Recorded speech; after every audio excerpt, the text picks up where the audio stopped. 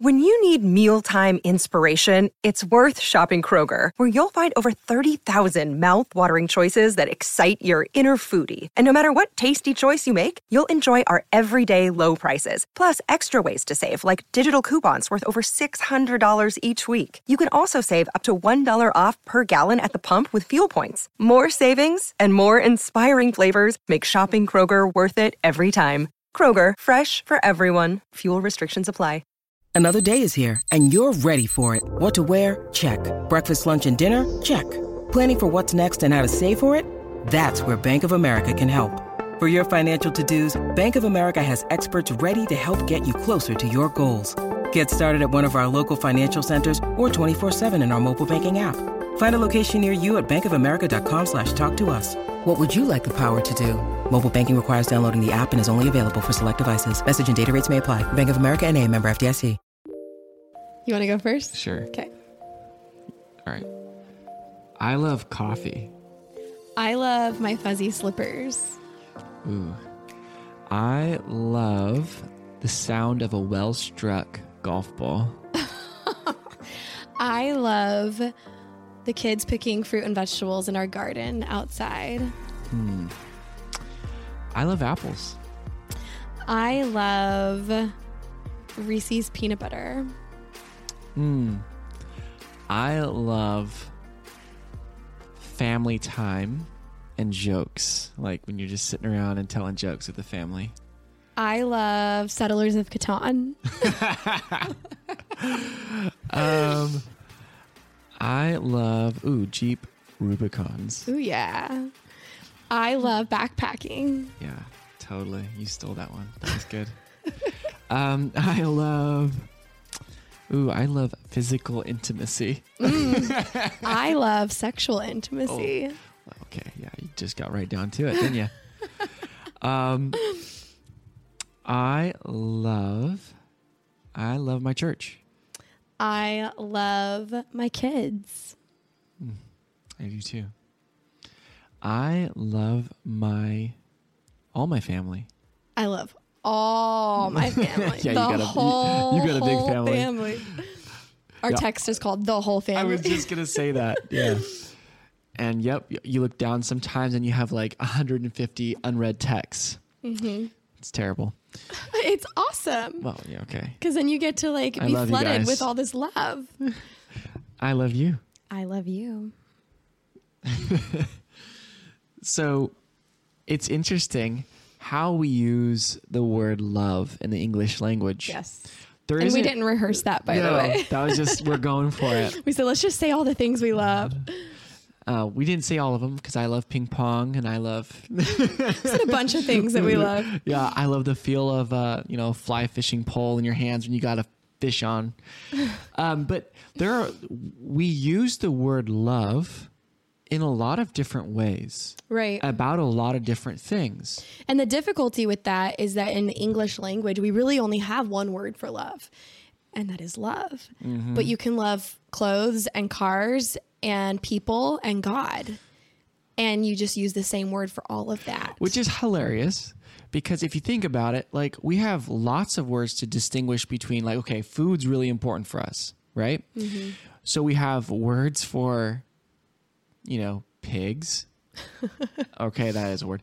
We have a word for pig and then dead pigs, pork.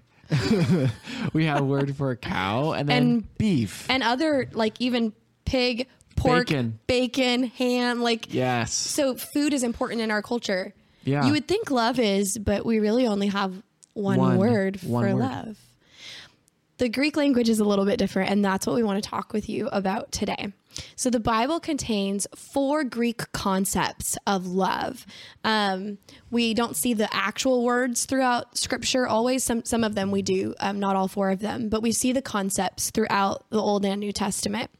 And even though the Old Testament's in Hebrew, the New Testament's in Greek primarily, you see 4 Greek concepts for love, and they're completely different. So we wanted to talk with you today about these different concepts of love and how it applies in our life, our family, our friendships, and even in our marriage. And I think it will kind of enlighten some people about and think maybe a little bit differently about the different kinds of love. Yeah. I think I have learned something just by doing this study. It's very interesting.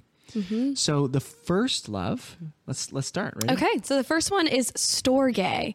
Storge love is the word that C.S. Lewis uses when he studies the four loves. He uses the word affection to talk about storge love. Yeah. And affection, and it's more, so when we talk about storge, it's more of a natural inclination towards something. It's kind of like that baser thing. I love this thing. So it could be, I have an affection for coffee, right? Yeah. So it's very basic. When I think of storge, I think of fondness. Or comfort, yes. Yeah, comfort, the familiar. Yeah, that's it. You know, so like even the love between a baby and a mother often can be that storge type of love. It's this fondness and admiration and affection. Yeah. Well, when you see animals, an animal mother loving her, young, that's storge. We could watch it in nature. Yeah. That's the sort of familiar or that kind of love that it's natural. It happens. Yeah. We don't have to teach it. We don't have to decide to have storge love. It's actually the kind of love out of all four of them. Storge love is the kind of love that we experience the most often, even if we don't realize it or label it as such. It's a very common type of love or fondness or admiration. Right. So most of the things that we were talking about, loving backpacking, loving sharp knives, stuff like that, that's storge. There's a story behind that one, by the way. It goes back to month 1 of marriage. Yeah. So yeah, that's our love for inside jokes. So C.S. Lewis says this. He says, talking about storge love, he says, it lives with humble, undressed, private things, soft slippers, old clothes, old jokes, the thump of a sleepy dog's tail on the kitchen floor, the sound of a sewing machine. And so he says it's the familiarity of, quote, the people with whom you are thrown together in the family, the college, the mess, the ship, the religious house. So it's this kind of mutual affection that you can have toward a person or a fondness toward a thing. Like you said, the sound of a sewing machine. It's funny. I read that and I thought back to my childhood, listening to my mom. Like she made everything. That thunk thunk thunk thunk thunk thunk thunk thunk. Or like when you barely push the pedal, it goes. It brings back the familiar. Yes. It doesn't, there's no intrinsic value, but that memory takes you back to like those warm, like, oh, my old house on Sarah Street. Yeah. So that's storge. Kind of nostalgia too. Yeah, totally nostalgia. In scripture, we see storge love, examples of storge love, like the mutual protection among Noah and his wife, their sons and daughter-in-laws in Genesis, and then the love of Jacob for his sons, and then the strong love that the sisters Martha and Mary had for their brother Lazarus throughout the Gospels. So just the family, that aspect of family love is also a part of storge love. It's connected. Yeah, and it was a vital part of the ancient Jewish culture. Yeah. There's one verse that actually contains a compound. Yeah, a compound of storge, and it transitions us into the next love. So we'll read that scripture. It's Romans 12:10. It says, love one another with brotherly affection. Outdo one another in showing honor. And the Greek word translated love there is philos storgos. So it puts together the philos, which we're going to talk about next, philia, and then storge. And it means loving dearly, being devoted, being very affectionate, loving in a way that's characteristic of the relationship between a mother and child, father and son, or even that just loving kindness between a husband and wife. So that brings us to our next one. Yeah, philia. Philia. And think about, I think it's easy to think about philia. Just because we kind of have a very different word, but it sounds the same, like phobia, right? Phobia is a strong repulsion. So if I have a phobia, arachnophobia, right? Like spiders are crawling and I freak out, right? Or phobias are repulsive, but philia is more of a pull. It's an attraction. Attraction. Yeah. And philia is that friendship type of love. So when you think about, if going back a few episodes when we talked about if you don't have friends, think about that, the attraction component in your friendship. Are you attracting the people that you want to be like? Are they attracting you? Do you have that pull toward each other instead of that phobia, like pushing apart? The ancients put a lot of emphasis on philia because it was the one that you could live without. But it was also the one that if you had that friendship love, that deep friendship, and we see this with David and Jonathan, that deep friendship love, it compounds the joy you have in life. Yeah. I counsel people all the time that don't have friends and they're living okay lives, but they feel like there's things missing. And it's like, yes, you need friendships. You need good friendships. Yeah. And the thing is you have to cultivate those friendships. So in a consumer-based society about what can I get, it's very opposite of philia because you have to actually put time and effort into friendship. Yep. And that you talked about the ancients, they actually, one of the quotes that C.S. Lewis gave was that this was the most fully human of all the loves. Because like you said, from that consumer perspective, the other three loves can lead to a tangible benefit. Affection enables us to have a sense of place and belonging. Romance lends itself to conception. And then agape provides a track to redemption. But, this philia love doesn't have like that consumer reward necessarily. Yeah, it's not a must. Yeah. However, we would argue that it's very close to a must. Yeah. Just for living a full and well-lived life. So philia is found all throughout Scripture. This is probably the most general form of love that we see in the New Testament. Christians are frequently exhorted to love their fellow Christians. Philadelphia, which means brotherly love, appears a handful of times, like in Hebrews 13:1, where the writer of Hebrews is instructing to let brotherly love continue. I think probably the most interesting and actually enlightening for me, the part that was just very enlightening for me when I was reading about philia, was the fact that philia is about something. So, for instance, if we apply this to marriage, awesome friendships within marriage are about something. So we have lots of shoulder to shoulder time. Right. So some of the best memories that we have was when we were both in college, shoulder to shoulder, working on our laptops side by side In a coffee shop. And working on our degrees. Some of our best times were in the mountains when we're backpacking, shoulder to shoulder. So we or even doing this, we're shoulder to shoulder. We're engaging in an activity together about something. That's so good. this builds our friendship. The other things are not so much that way, or the other types of love. Right. Yeah. The philia love, this friendship, shoulder to shoulder love that you're talking about, has started movements, right? When people can kind of embrace something, it's about something, and they embrace that cause together, they're dynamite. Yeah. And so this is a really, really dynamic, to use the same root, type of love for marriage even. Right. And that's why it's so prevalent in the Bible, because it's encouraging the church brotherly love. Like if we can all shoulder to shoulder, that's what binds us, brings us together toward a common goal and purpose. Yes. Embracing the vision of the leadership and, the Great Commission and binding together shoulder to shoulder. You can make big waves as a movement, as a church body in your marriage. Right. Yeah. So, and in the opposite, right? If you don't have friends, be thinking of, well, okay, what do I want to be shoulder to shoulder about with someone? Yeah. Right. And so like make sure you're going somewhere. Are you on a journey? Are you becoming? If you're not becoming, there can be no fellow travelers. Right. So gotta be going somewhere. Yeah. So aim yourself at something and work towards something. That way you pick up, we can meet on that level. All right. Number 3, eros love. So I think eros love is the kind of love that is most touted in our pop psychology, culture, society. We talk about erotic love, and they come from the same root, although they're a little different. And we'll talk about that.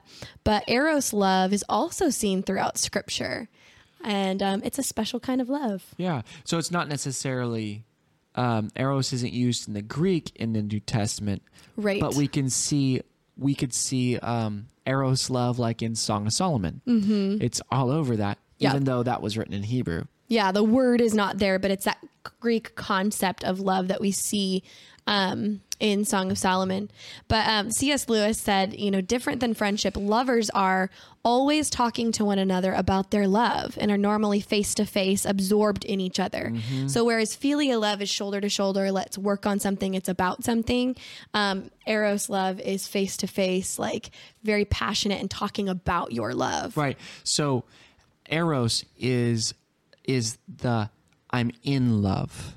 That's the sort of love that the eros is describing. Yep. So obviously the idea of sexual love is indicated here as well. And the idea of passion and intensity is indicated in the eros, the word eros. In fact, the word was originally connected with the goddess Eros of Greek mythology. So there's a lot that can come from that, especially in today's culture. The idea that is love itself rather than just eros, rather than just calling it eros. Yeah. I think people get, the idea of that sexual, passionate feeling towards someone mixed up with love itself. Yeah. Yeah. Yeah. Well, I think that's what C.S. Lewis does in his book. He actually calls it Venus when it's the baser, animalistic sort of drive rather than eros. I like how he says eros, like shoulder to shoulder, is we're going towards something, philia, but eros is face to face. It's more you are the subject of my love. Well, and when we think of the word erotic, we often think of something like naughty. Right. Yeah. And the idea of eros was a little bit different than that, because eros described that healthy, common expression of physical love. It wasn't just this like naughty or inappropriate. So it was primarily referring to expressions of love carried out between a husband and a wife. So the New Testament, like we talked about, doesn't broach the topic of eros love. But when New Testament writers discuss sexuality, it was usually in terms of boundaries, like in 1 Corinthians 7, verses 8 and 9.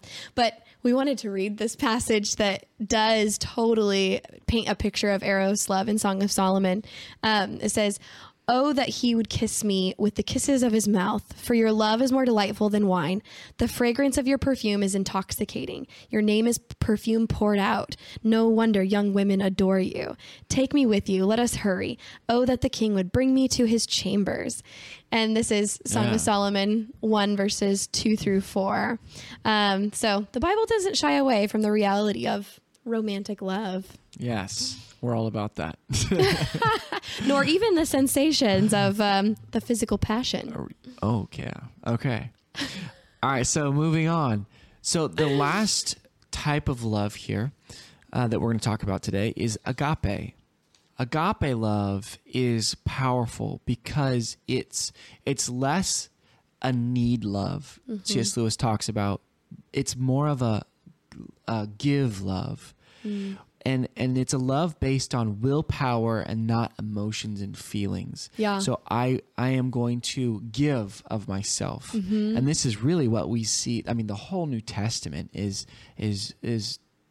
beautifully illustrating this sort of love. Agape love requires faithfulness, commitment, and that focus, that decision without expecting anything in return.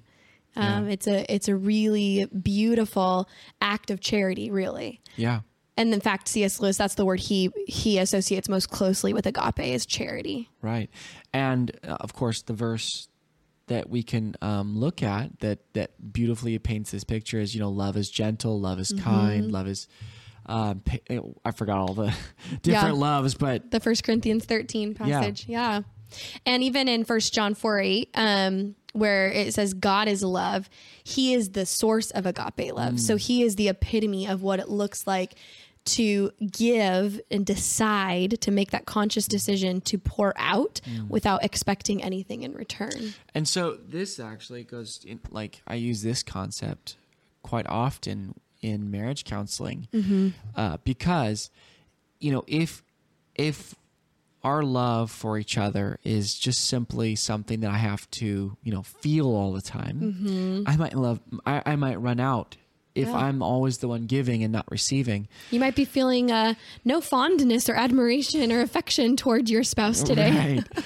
But at some point, from the Christian example of what love is, it's more of a decision. I decide to be loving. Yep.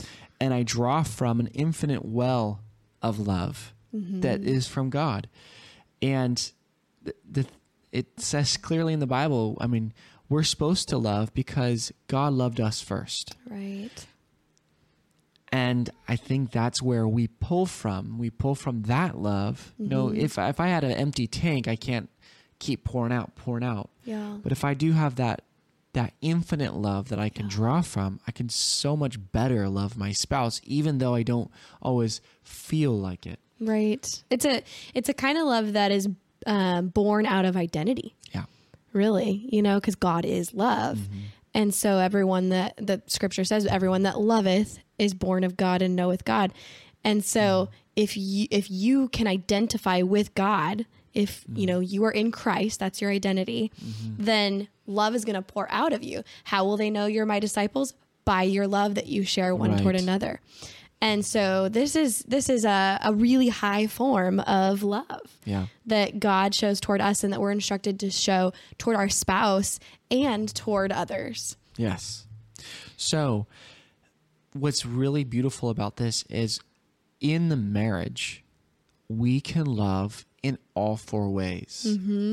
And we're supposed to love in all four ways, to have a fulfilled and, you know, fully known, fully loved marriage. In fact, the really special aspect of this discussion is that your spouse is the only one in the whole wide world that can love you in all four ways. You know, there are other people and things that we can love in certain ways, but your spouse is the only one that can love you in all four ways and is instructed to love you in all four ways. And it's reciprocal. You're supposed to love them back in all four ways. So, you guys ready to nerd out a little bit? Okay. We have been cooking this up for quite some time. Yeah. I think way back when we started Dear Young Married Couple, we were like wanting to nerd out on this, but we were like, let's give it some time. I think you were studying Greek at that time. And so this was coming up. And so we were like, okay, let's do something. So we have something cool to show you here. Are you ready? Yeah, I'm ready. Okay. Ready? 1, 2, 3. So check it out. We have two different versions of the most awesome crew neck sweater on the market. And this one is the black with white font that says Storge, Philia, Eros, Agape. And then we did an incognito one. And you could kind of see it. I don't know if you can see it on the camera. It looked cool though. So, bang. This is the charcoal with black writing. Incognito. And then you could see like...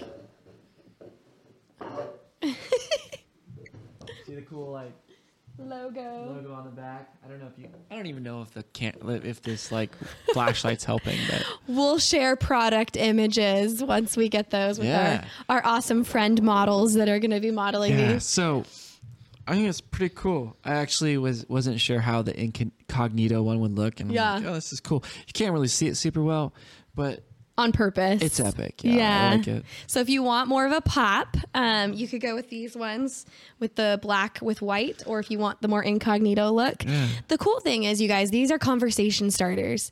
We've already had them walking around with them the last couple days, where people are like, what does your sweater say? And even if you can't remember the words themselves, which we'll include a little handout when we ship the sweaters to you, but even if you can't remember the words, you can just tell them, like, it's the 4 Greek words for love.